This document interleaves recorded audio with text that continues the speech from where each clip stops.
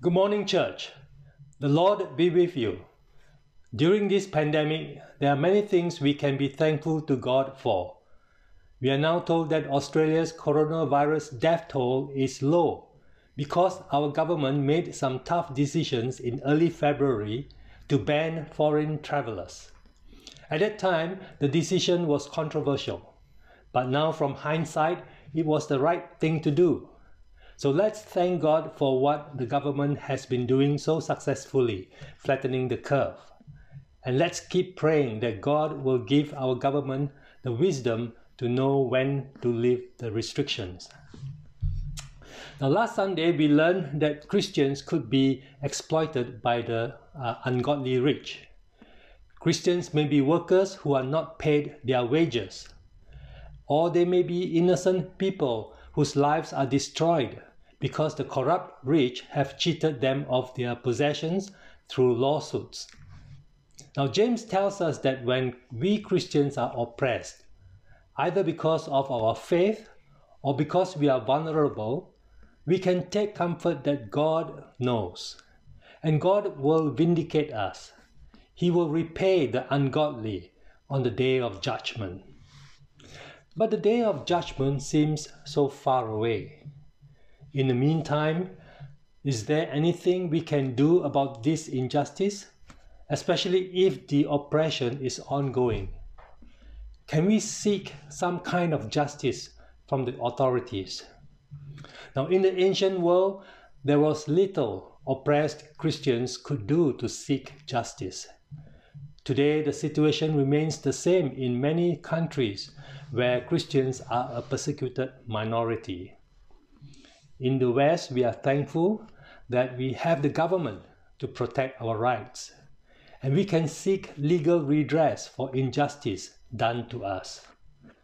But imagine a time when the world becomes so hostile to Christians that we are left vulnerable. How then should we respond to unjust sufferings? Now, James has the answer for us. He gives us practical advice on how we Christians ought to respond when we suffer because of our faith.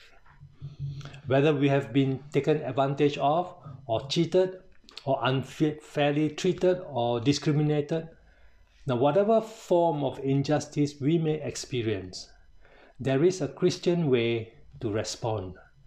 So please turn with me to James chapter 5, verse 7 to 12. James chapter 5, verse 7 to 12. Let me read.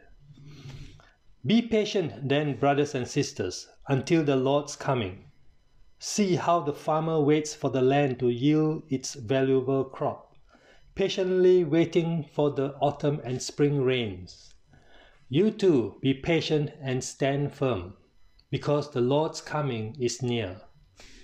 Don't grumble against one another, brothers and sisters, or you will be judged. The judge is standing at the door. Brothers and sisters, as an example of patience in the face of suffering, take the prophets who spoke in the name of the Lord. As you know, we count as blessed those who have persevered. You have heard of Job's perseverance and have seen what the Lord finally brought about. The Lord is full of compassion and mercy. Above all, my brothers and sisters, do not swear, not by heaven or by earth or by anything else. All you need to say is a simple yes or no. Otherwise, you will be condemned.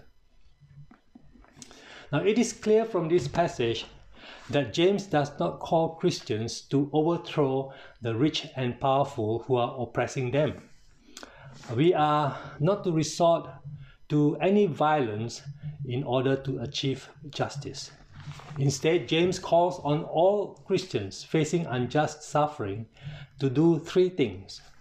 First, he tells us to be patient. Be patient for Jesus' second coming. So verse 7 reads, Be patient then, brothers and sisters, until the Lord's coming. Now this is going to be hard. We in the West are not used to waiting. We want injustice to be resolved as soon as possible. And if there is any delay in restitution, we wonder if God cares about our suffering. And if God cares, why isn't He doing anything to intervene? So we may be tempted to take matters in our own hand.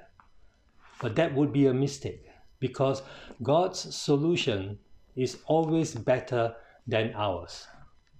And God's solution to the problem of unjust sufferings is tied up with the second coming of Jesus. You see, when Jesus comes again, He will not only establish the new heavens and the new earth, but He will also come as the judge of the world. And as judge of the world, Jesus will right every wrong. He will punish all evildoers who pervert justice. So Christians suffering unfairly at this present time are to wait patiently for Jesus to return and judge the world with righteousness.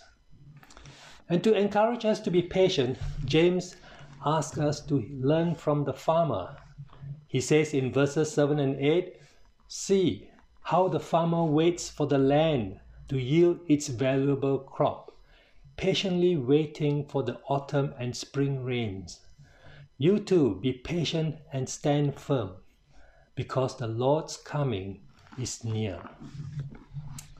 Now in Israel, there is the spring rain when the farmer sows his crops, and then he waits for the autumn rain to produce a good harvest. Now the farmer cannot do anything to hurry the harvest. He knows the autumn rain must come first, and so he waits patiently and confidently.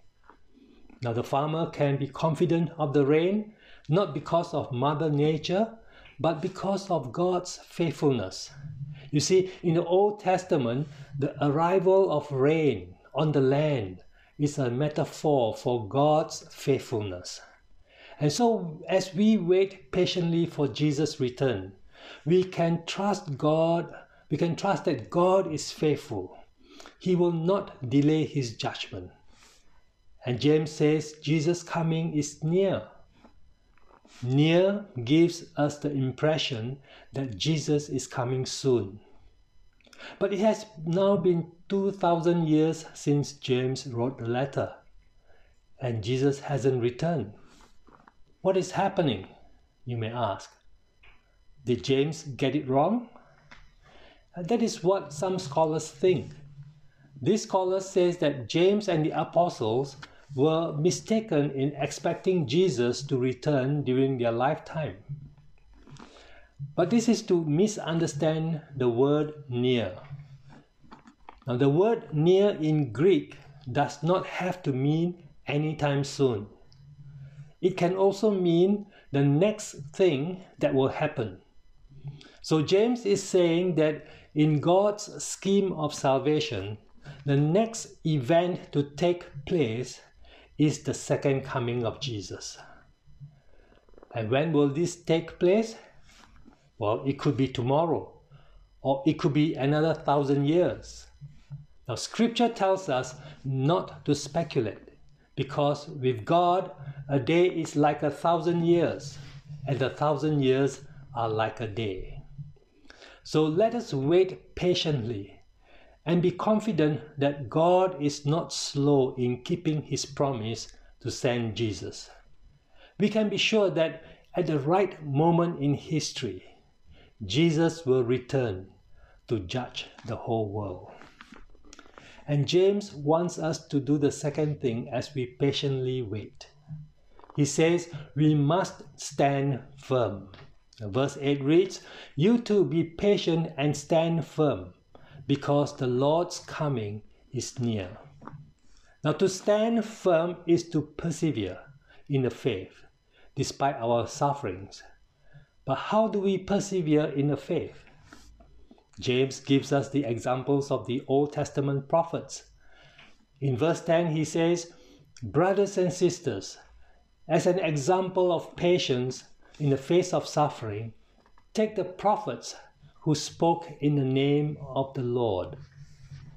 Now the Old Testament prophets like Jeremiah They faced opposition and persecution from the kings and the palace officials of their day. Yet they persevered in their faith. How? By continuing to speak in the name of the Lord. You see, despite suffering for their faith, the prophets continued to preach the message of God's word.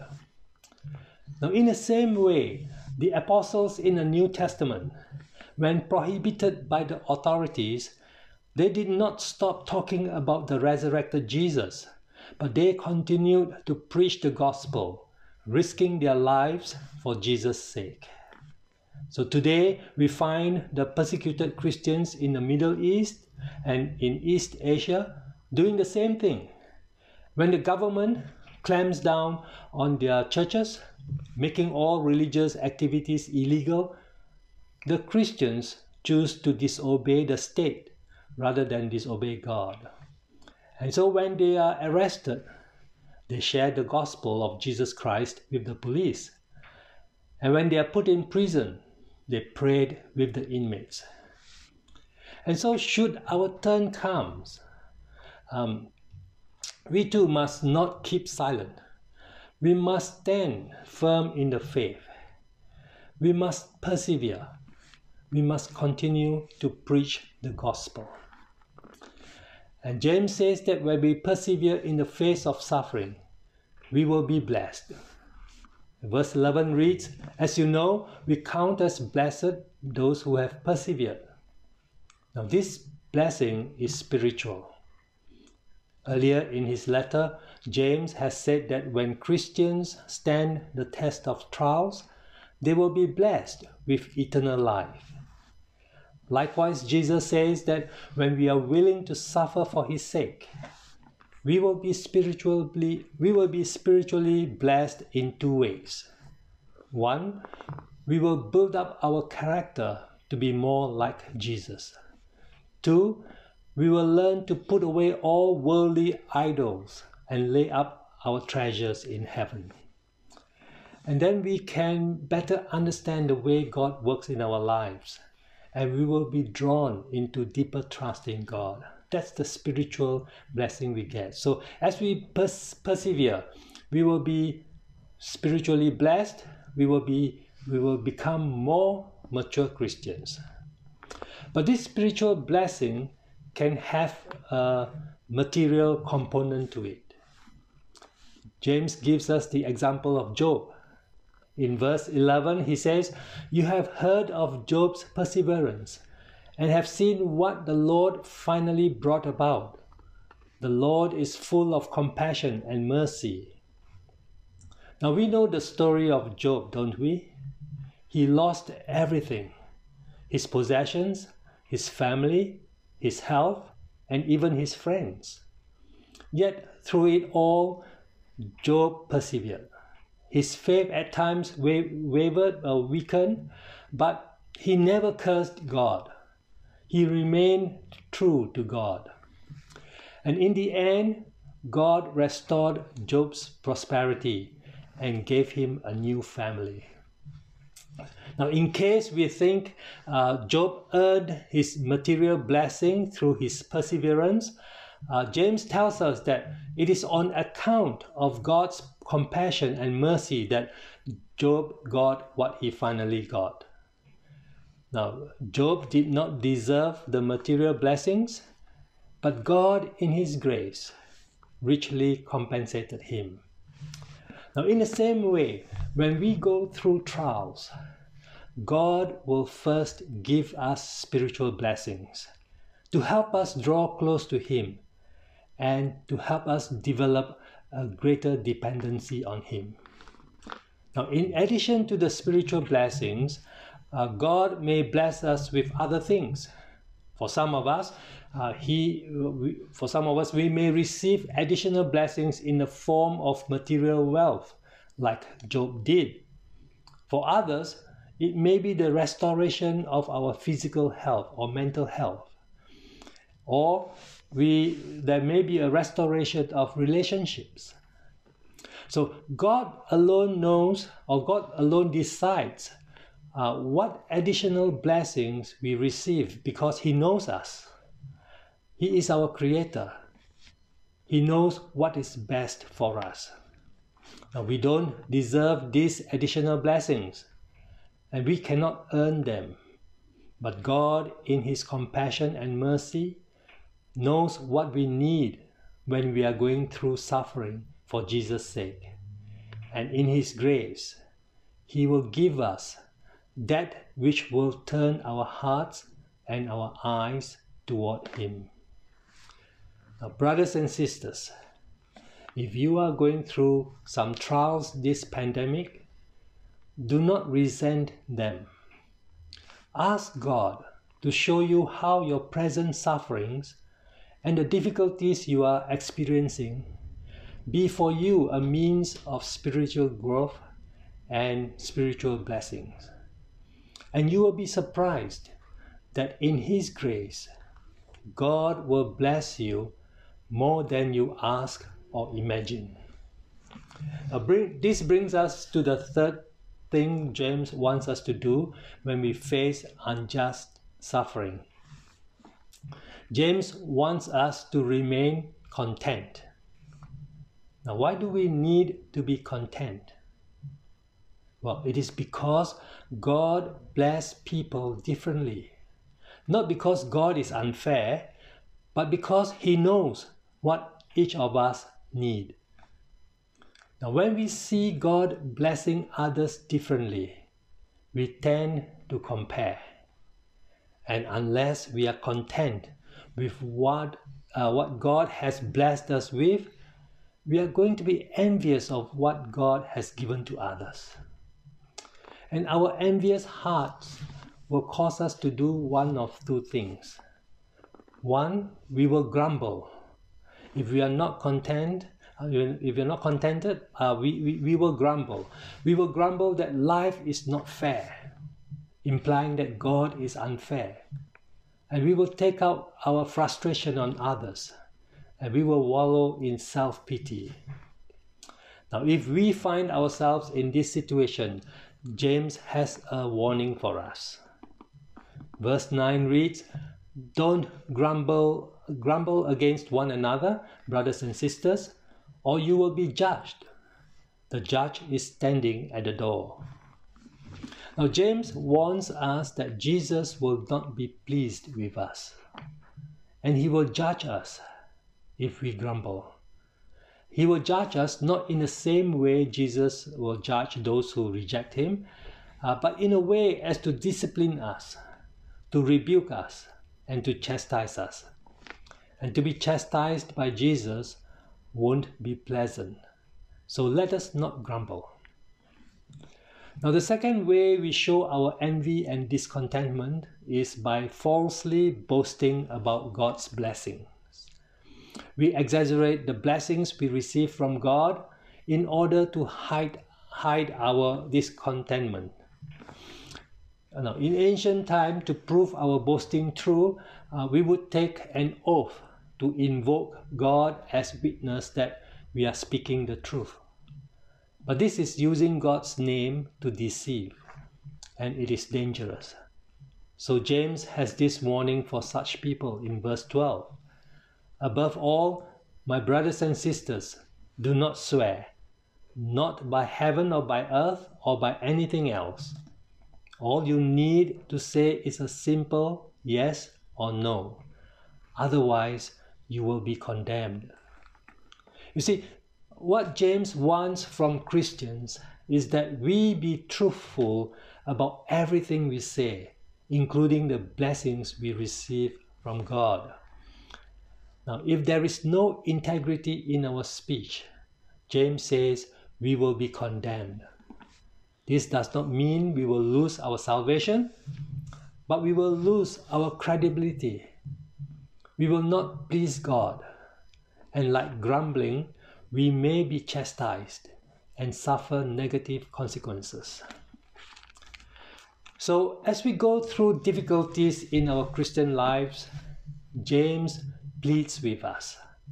He says, "Do not grumble about our spiritual blessings, and neither should we exaggerate about them. Instead, let us be content. God will give us grace sufficient to face whatever hardships and sufferings we are going through. He will never abandon us. Let us also stand firm on the promises of the gospel. The gospel is God's power that brings salvation for everyone who believes in Jesus. So we must keep living out the gospel, and we must keep preaching the gospel to others. And finally, let us wait patiently for Jesus to come again. When Jesus returns, he will bring God's judgment with him. Jesus will right all wrong, and he will wipe away every tear from our eyes. Our cry in this world of injustice is therefore, "Come, Lord Jesus, come." Let us pray. Heavenly Father, you are the God of compassion and mercy. Please look favorably on the poor in the countries that are badly affected by the pandemic. May your church rise up to support the sick and vulnerable in practical and sacrificial ways. We pray that there is an outpouring of compassionate service to the poor and needy in the name of your Son. For Christians facing difficulties, hardships, and oppression at this time, may we turn our eyes on you.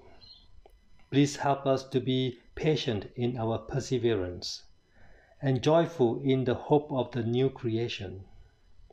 May we continue to proclaim the gospel of salvation to our family and friends. May we long for the day when Jesus returns to establish your kingdom of justice and righteousness. In his name we pray. Amen.